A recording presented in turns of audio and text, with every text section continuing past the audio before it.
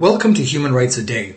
My name is Stephen Hammond, and I'm reading from my book, Steps in the Rights Direction, 365 Human Rights Celebrations and Tragedies that Inspired Canada and the World, which can be found on my website, stephenhammond.ca, and that's Stephen with a PH.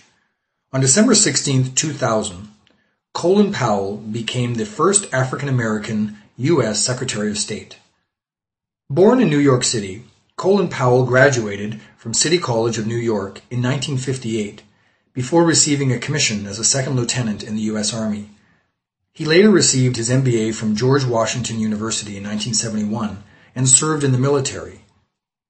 He was the White House's National Security Advisor from 1987 to 1989 before becoming the first black chairman of the Joint Chiefs of Staff.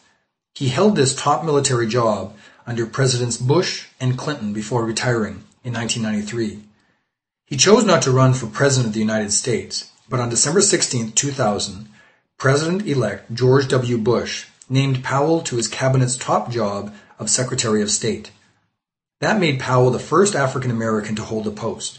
Considered a moderate who would exert a moderating force on Bush's administration, he won unanimous consent in the Senate in early 2001. But Powell's moderate approach was often rebuffed by the president and his cabinet, which likely influenced Powell's decision to resign after Bush's re-election in November 2004. Bush's national security advisor at the time, Condoleezza Rice, stepped into the Secretary of State position in 2005 after Powell, becoming the second woman and first African-American woman to do so. That was December 16, 2000. If you'd like to hear a human rights story each day, be sure to click on the subscribe button. I'll tell you another story tomorrow. For more information on human rights, go to my website, stephenhammond.ca.